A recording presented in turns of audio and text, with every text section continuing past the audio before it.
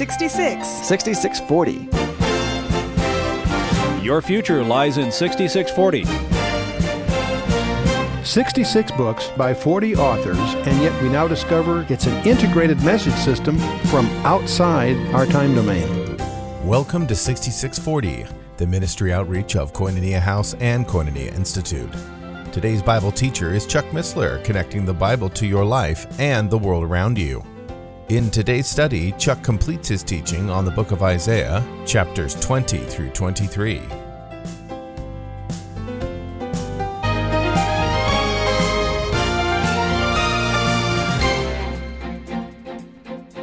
And Elam bore the quiver with the chariots of men and horsemen, and Kir uncovered the shield. And it shall come to pass that the choicest valley shall be full of chariots, and the horsemen shall set themselves in array at the gate. And he stripped the covering of Judah, and thou didst look in that day to the armor of the house of the forest. Ye have seen also the breaches of the city of David, that they are many. Ye gathered together the waters of the lower pool.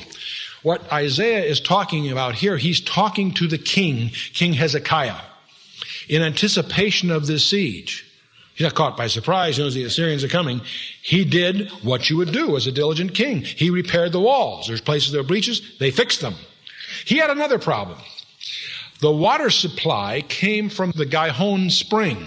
The Gihon Spring is near the Kidron Valley. If you remember when we did the briefing with the topo map not so long ago, that the city of David is on a rise, part of the ridge system that we call Mount Moriah. And to the east is Mount of Olives, to the west is Mount Zion. But the development we're talking about in these days was essentially the city of David, okay, in that area, maybe starting to move up the little valley called Taropian Valley, up a little to the west, the Mount Zion.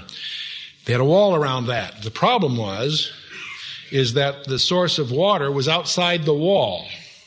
So Hezekiah commissions an interesting venture. He commissions two groups of diggers. Some started from the Gihon Spring, and some started from what later becomes the Pool of Siloam. And they start digging. And if you look at a topo map, it's a bizarre pattern. I assume they were following a fault of some kind, because it wasn't direct. It was a 1,750-foot long tunnel. It's about 6-7 feet high, and about that wide. And it's typically about 3 feet full of water. And when you visit Israel today, you can get shorts and some sandals and go through Hezekiah's tunnel. You start at the Gihon Spring, and with candles or flashlights, you go through this tunnel. It's kind of fun. And when you end up, you emerge out of the Pool of Siloam, which is inside the wall. So what Hezekiah did, he set up that tunnel, which fed the city with water. They camouflaged the spring itself. And that was his way of preparing. But you see, he says, speaking to the king, Isaiah says, ye have seen also the breaches of the city of David, that they are many. Ye gathered together the waters of the lower pool of Siloam. Ye have numbered the houses of Jerusalem, and the houses ye have broken down to fortify the wall. In other words, they tore down houses to fix the wall, to prepare for the siege. Ye have also made a ditch between the two walls for the water of the old pool, but ye have not looked unto its maker. In other words, you dealt with the pool, but you didn't deal with the maker of the pool. In other words, the God of Israel. See, in other words, you've made a ditch for the two walls of the water of the old pool, but ye have not looked unto its maker, neither had respect unto him that fashioned it long ago. In that day did the Lord God of hosts call to weeping and to mourning and to baldness and to girding with sackcloth. Baldness here means shave the head. It was prohibited to the priests. And behold, joy and gladness, slaying oxen, killing sheep, eating flesh, and drinking water. Let us eat and drink, for tomorrow we shall die. Isaiah, of course, is being sarcastic or elliptical here. Interesting, eat, drink, marry, tomorrow we die. So you thought that was from Paul, 1 Corinthians 15. Wrong, he borrowed it from Isaiah. Okay? Verse 14, it was revealed in mine ears that by the Lord of hosts, surely this iniquity shall not be purged from you till ye die, saith the Lord God of hosts. And for those who want to study, you can look at Isaiah 36 and 37 here. We're going to get into that. That'll deal with this in more of a historical sense. Now we have, at the end of this chapter, a strange passage. We have a little light on it, but still it'll leave some questions. There's a guy by the name of Shebna that's going to get replaced by a guy by the name of Eliakim. On one hand, Shebna is an egocentric treasurer who's going to be replaced by Eliakim, so there's a local, immediate understanding of this passage. The trouble is, as you study the passage more closely, It raises some questions which have some difficult answers. So let's move on and take a look at it. Verse 15. Thus saith the Lord God of hosts, go, get thee unto this treasurer. And the way this treasurer is mentioned, it implies criticism. You don't see it in English necessarily, but it's contemptuous in its structure. Unto this treasurer, even unto Shebna, who is over the house, and say, what hast thou here? And whom hast thou here that thou hast hewn thee out a sepulchre here, as he that heweth out a sepulchre on high, and that carveth a habitation for himself in a rock? The tone here is that Shebna is guilty of having set himself up a sepulchre above his station. In other words, he's apparently on some kind of ego trip. And he's going to get his due here. Verse 17, behold, the Lord will carry thee away with a mighty captivity and will surely cover thee. In other words, the Lord's going to take care of you, guy. You don't need a sepulcher here. You're going in captivity, in effect. He will surely violently turn and toss thee like a ball into a large country. There thou shalt die, and there the chariots of thy glory shall be the shame of the Lord's house. And I will drive thee from thy station and from thy state, and from thy state shall he pull thee down. Okay, so Shebna is getting his, but let's go on.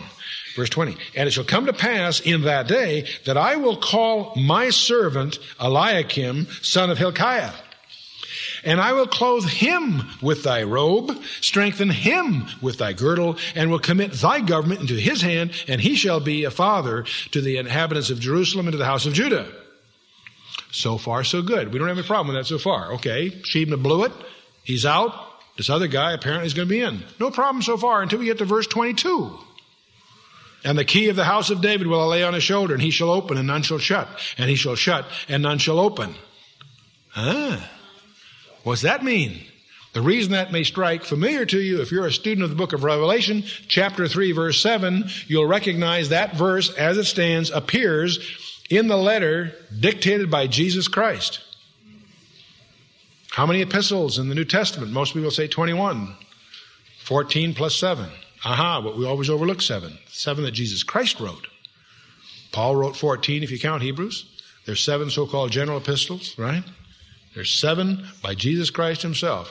Revelation chapter 2 and 3. And this verse is an allusion to Jesus Christ.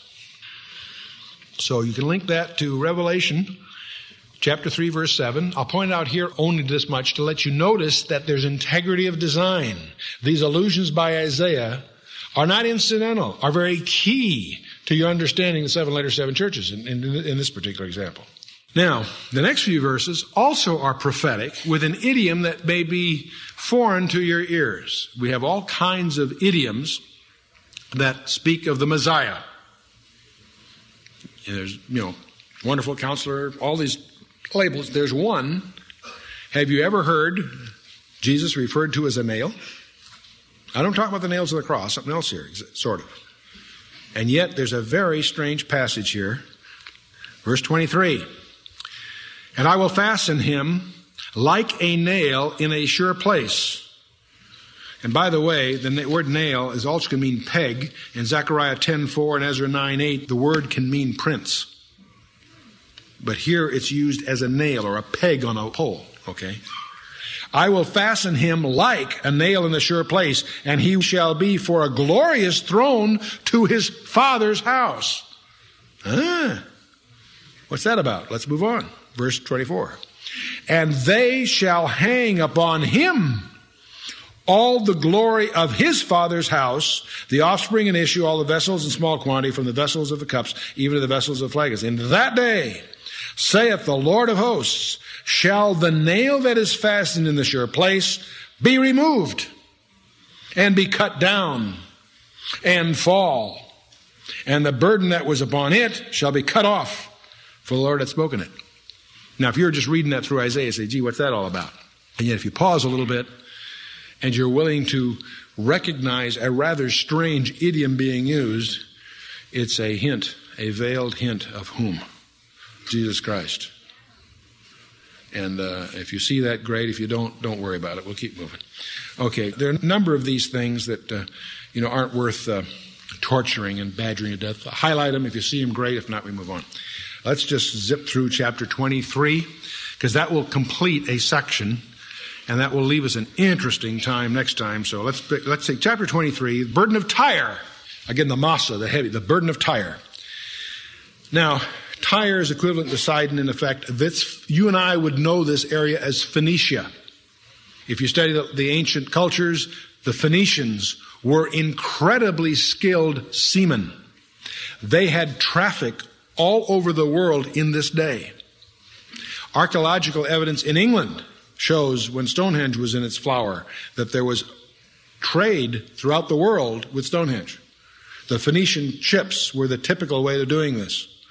And howl ye, ships of Tarshish. Now this raises another whole issue. Scholars are divided as to where Tarshish was. Some say it was Cyprus and Chittim and nearby. The point is, Tarshish shows up several places. We'll always wonder where Tarshish was. If you study various sources, you'll discover different authorities disagree. It's not clear. What do we know about Tarshish? From 1 Kings 10:22, Solomon's navy dealt with Tarshish. We get the impression that it was an island. The ships of Tyre dealt with Tarshish, as we see here. We know from various references that they bring gold, silver, ivory, apes, and peacocks. There was world trade with Tarshish. Tarshish is known from Ezekiel 27 or 37, I can't read my notes clearly. It's known as a source of tin. Some people think it was in Spain. Some people think it was one of the islands in the Mediterranean. There are some scholars, it's not everyone in agreement, some scholars believe that Tarshish was Britain. Britannia means source of tin. Okay? So there are scholars that believe that Tarshish was in Britain. We do know the Phoenicians traded with Britain. The Phoenicians were not only great sea people, they were also the originators of the alphabet. We had pictograms before then, but a true alphabet was invented by the Phoenicians. But in any case, Tarshish. We'll come across Tarshish from time to time in your biblical studies, and there's a possibility, not conclusive, that it may have been Britain. It's interesting that Jonah, when God called him to go to Nineveh, got on a ship, and he obviously, if you understand the story and his mental frame of mind at the time, in our vernacular, he would have taken a boat to China. In other words, what Jonah was trying to do was to go as far away as he could find. When he left Joppa, what boat did he take? The boat to Tarshish, exactly. So I have a leaning that Tarshish was Britain, but you can't prove it. I'd like to try, but it's not fair. Okay, moving on. The ships of Tarshish for is laid waste, so there's no house, no entering in for the land of Kittim. It is revealed to them. Be still, ye inhabitants of the coast, thou whom the merchants of the Sidon, who pass over the sea, have replenished. And by the great waters, the seed of Sihor, the harvest of the river, is a revenue, and she is a merchandise of nations. Be thou ashamed, O Sidon, for the sea hath spoken, even the strength of the sea, saying, I travail not, nor bring forth children, neither do I nourish up young men, nor bring up virgins. As at the report concerning Egypt, so shall they be greatly pained at the report of Tyre. In other words, Tyre is going to fall. Tyre is a very powerful city, but Isaiah is pronouncing, in effect, its ultimate doom. Pass ye over to Tarshish, wail, O ye inhabitants of the coast. Is this your joyous city, whose antiquity is of ancient days? Her own feet shall carry her afar off to sojourn. So, who hath taken this counsel against Tyre, the crowning city, whose merchants are princes, and whose merchants are honorable of the earth? The Lord of hosts hath purposed it to stain the pride of all glory, to bring into contempt all the honorable of the earth. Pass through thy land like a river, O daughter of Tarshish. There is no more strength. He stretcheth out his hand over the sea. He shook the kingdoms. The Lord hath given a commandment against the merchant city to destroy its strongholds. I'll come back to this in a minute, but let's just swing through. And he said, Thou shalt no more rejoice, O thou oppressed virgin daughter of Sidon. Arise, pass over to Kittim. There also shalt thou have no rest. Behold, the land of the Chaldeans. This people was not till the Assyrian founded it. For those who dwell in the wilderness, they set up its towers, they raised up its palaces, and he brought it to ruin. Howl, ye ships of Tarshish, for your strength is laid waste. And it shall come to pass in that day that Tyre shall be forgotten 70 years. According to the days of one king. At the end of the 70 years shall Tyre sing as a harlot. Take a harp, go about the city, thou harlot. Thou hast been forgotten. Make sweet melodies, sing many songs, that thou mayest be remembered. And it shall come to pass, after the end of the 70 years, that the Lord will visit Tyre, and she shall turn to her hire, and shall commit fornication with all the kingdoms of the world upon the face of the earth. And her merchandise and her hire shall be holiness to the Lord, and shall not be treasured nor laid up, for her merchandise shall be those who dwell before the Lord, to eat sufficiently and for durable clothing. Okay, a couple of things. Merchandise, by the way, and traffic are equivalent terms. And rather than get into the translation, let me give you the net of it. City of Tyre, major power in those days. Nebuchadnezzar laid siege to Tyre for 13 years. Got nowhere. Nebuchadnezzar got a lesson in sea power. An army is no match for a seaport that has an island offshore. What Tyre did is, while they defended Nebuchadnezzar's army, they moved the city offshore a mile. There was an island. They took the houses and the valuables and moved offshore. And the Phoenician navy was able to protect them. So Nebuchadnezzar, after a long siege, washed his hands of the whole mess. Okay? For 70 years it's forgotten. Nebuchadnezzar falls to the Persians. The Persians fall to the Greeks. Alexander the Great made his name by conquering Tyre. What did he do? When he got there and he saw Tyre offshore a mile, not a problem. He set his engineers to build a causeway 1 mile out to sea. They scraped the houses and the dust. And by the way, Ezekiel predicted this, and it's exactly what happened. They scraped the dust, built the causeway. This causeway goes out to the island. I think it takes 2 or 3 years total. And Alexander the Great conquers Tyre. Not only did he gain that important military victory, it made him a legend throughout the world. That Alexander the Great, this young guy, who at the age of 29 fell on his bed crying because there were no more known nations to conquer. His empire went all the way to and beyond India. Incredible history. If you like some ancient reading, boy, read up on the career and exploits of this young guy. Okay, I was anxious to get through chapter 23 because 24, 25, 26, 27, the next 4 chapters, they're small chapters, but they're different. They are called by some scholars the little apocalypse. You'll discover, if you do your homework reading for next Wednesday to read the next 4 chapters, you'll discover Isaiah changes his style. Up till now, he has been talking nation by nation. Arabia, Edom, Babylon, you name it. Here, he's suddenly going to talk about the world being turned upside down. The planet Earth turned upside down. He's going to talk about reeling to and fro like a drunkard and so forth. He's going to talk about the host of the high ones being judged. Suddenly the language really shift gears for about 4 chapters. And that's why some scholars call this the little apocalypse. He's going to talk about the kingdom age and so forth. And in this passage is one of my favorite passages in the Old Testament. In the passage we'll take next time, in this so-called little apocalypse, I will show you what I believe is a description of the rapture in the Old Testament. Now, I hear you. It's strange because the church is not in the Old Testament. In a way, it is and it isn't.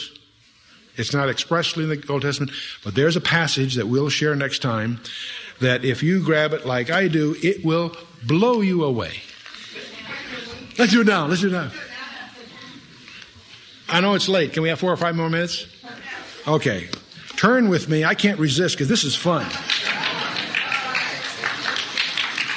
And boy, if there's anything that I really want to get across to you is the excitement of this book. The excitement of God's Word. I mean, I've had a life, frankly, that's been full of adventure, and I've had God's grace me with a lot of adventures, but there's no adventure that's more fun, more exciting, more exhilarating than the discovery of these treasures God hides away. Before we do this, though, I want to refresh your memory with 1 Thessalonians 4. Turn with me to 1 Thessalonians 4 to get a couple of verses in your mind before we go ahead where I'm headed.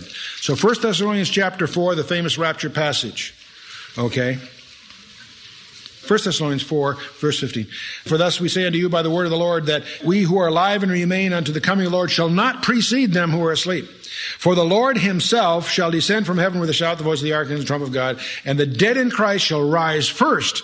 Who rises first? The dead in Christ. Then we who are alive and remain shall be caught up together with him in the clouds to meet the Lord in the air, and so shall we ever be with the Lord. Right? Rapture thing, right?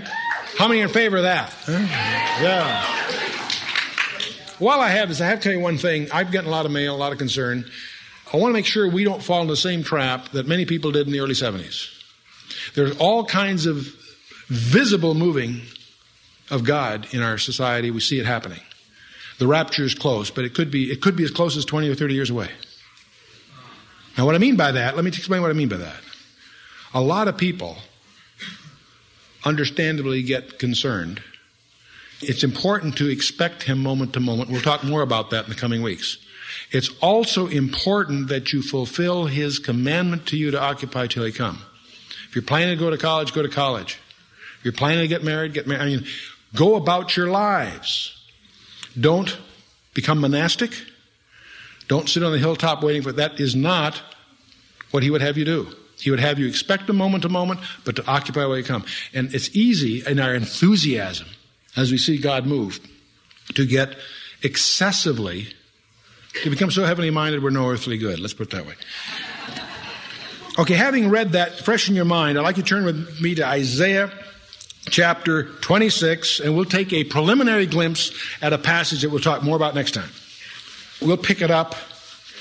Well, by the way, we're going to look at we'll pick up 19, but verse 16, 17, 18 deals again with the woman travailing.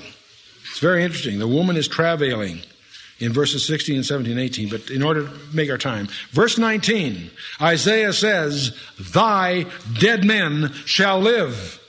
Together with my dead body shall they arise. He's talking about the resurrection, isn't he? Clearly. Okay, so far so good. Awake and sing, ye that dwell in the dust, for thy dew is like the dew of herbs, and the earth shall cast out the dead. Praise God. Now let's hang on. Fasten your seatbelts and look at verse 20 and 21. Come, my people, enter thou into thy chambers.